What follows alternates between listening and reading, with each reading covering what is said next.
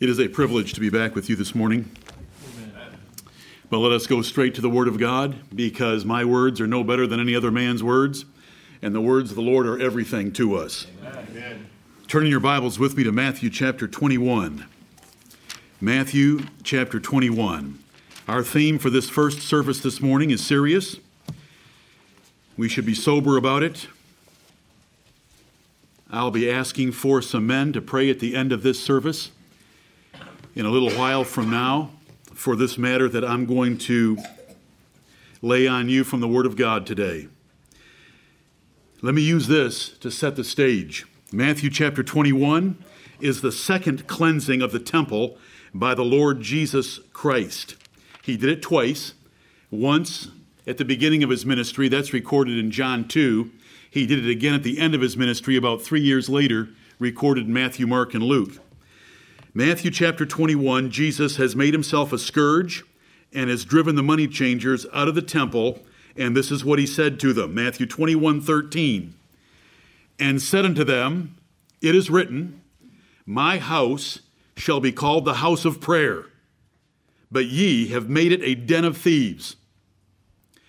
I want you to note in this verse right here that Jesus called the temple in Jerusalem, the church in Jerusalem, the building where his church worshiped, my house. My house shall be called the house of prayer, but ye have made it a den of thieves. And that is true from the Old Testament scripture, that the temple was God's house of prayer. Then turn over to Matthew chapter 23. Just a few days or weeks later, Jesus Christ had this to say to the Jews as he ended his ministry among them. He said this, Matthew chapter 23 and verse 38. Matthew 23:38, behold, your house is left unto you desolate. Right. In a few days, in a few weeks, it changed from my house to your house. I have left your house desolate. Because God had withdrawn his presence from that house, it was no longer his house. It was Herod's house. It was Israel's house. It was the Jews' house, but it wasn't God's house because it was lacking the most important feature, the presence of God. Right. Then turn over to Matthew chapter 27. Matthew chapter 27, and let's remember what happened when Jesus cried, it is finished, on the cross. Matthew 27 and verse 51. And behold, the veil of the temple was rent in twain from the top to the bottom, and the earth did quake, and the rocks rent. In the temple was a huge veil, 4 inches thick, 60 feet high, enormous weight, enormous effort to get it into place, but it was torn from the top to the bottom by God, opening up his presence to men through Jesus Christ, his Son.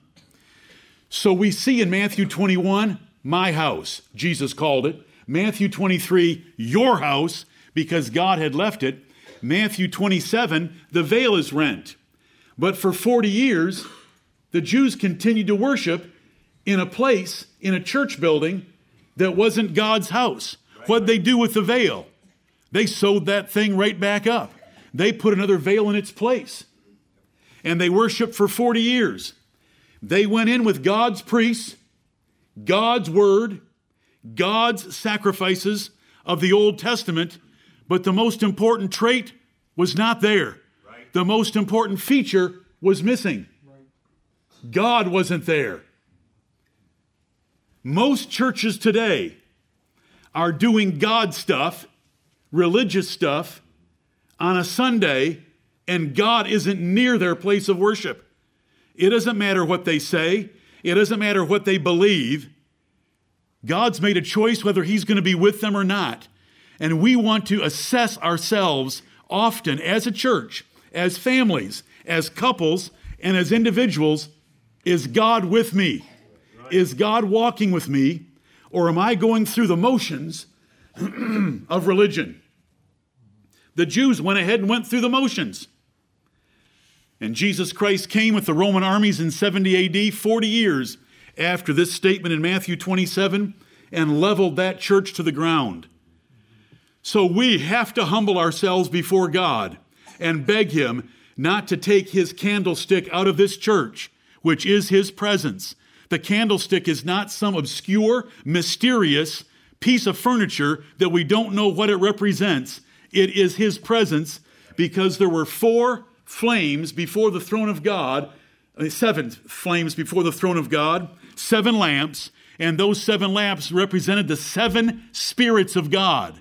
Now we know there's only one Holy Spirit, but the Bible wants him represented in Revelation as 7 spirits, because John and Jesus were dealing with 7 churches. And remember from our study of the attributes of God, our God is divisible.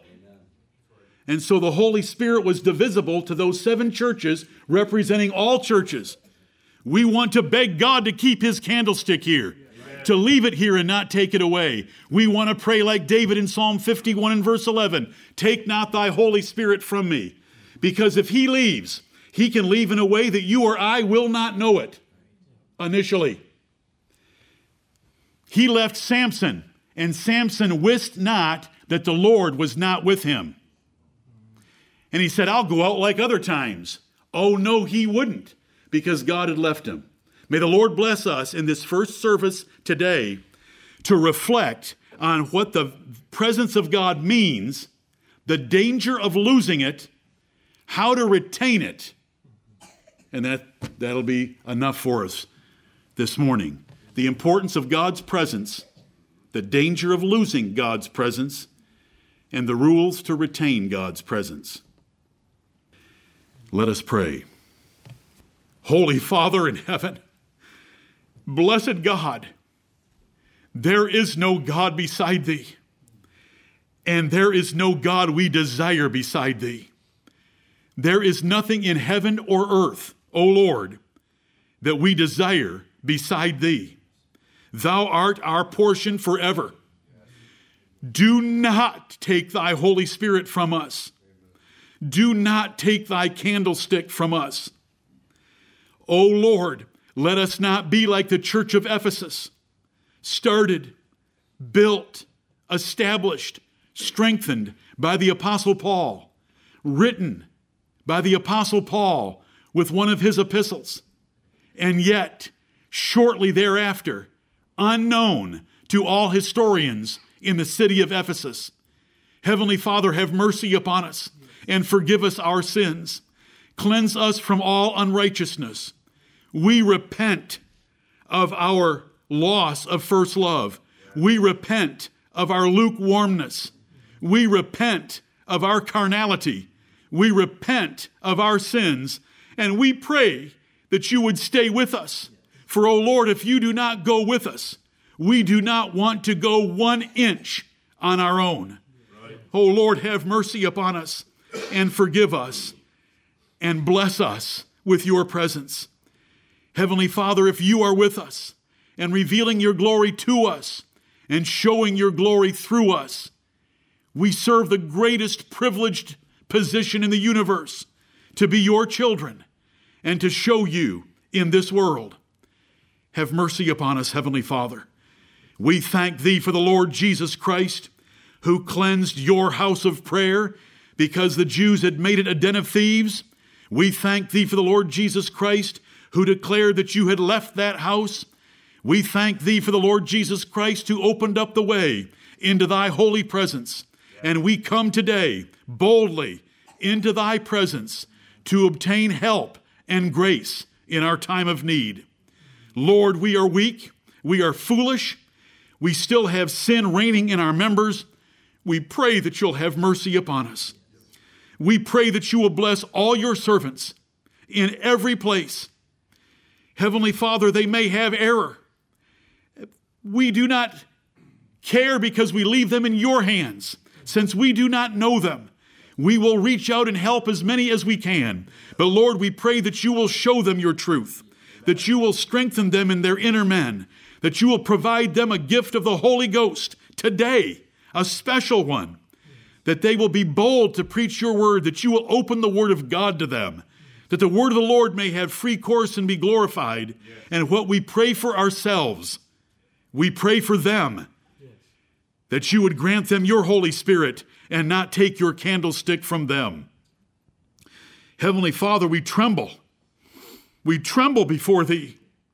If you were to take your candlestick away and leave us deceived that we have something special when we have nothing, because without thee we have nothing, we pray for you to have mercy and stay with us and help us and turn us unto thee more perfectly and be our God and let us be thy people and dwell with us and let this be thy house. O Lord, not the physical surroundings, but this body of believers, that you might take these living stones and build them into a house fit for thy presence. We thank thee for America and our privilege to live here. And we pray that we will use our peace, our freedom, the prosperity, and the protection to serve thee more diligently and faithfully as we should. We thank thee for thy mercy toward us, that so many of us are here today. We pray for those that are sick and are unable to be here today. And we pray that you would be with them by your Spirit and by your word as well. We thank thee for thy merciful providence in every part of our lives. Your kindness and care is evident and visible to us as your children. We thank thee for the work of grace in our hearts that lets us know we are your children, and we thank thee for it.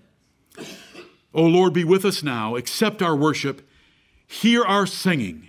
See our affection and devotion to thee, for we pray in the name which is above every name, the name of thy only begotten and beloved Son, the Lord Jesus Christ. Amen.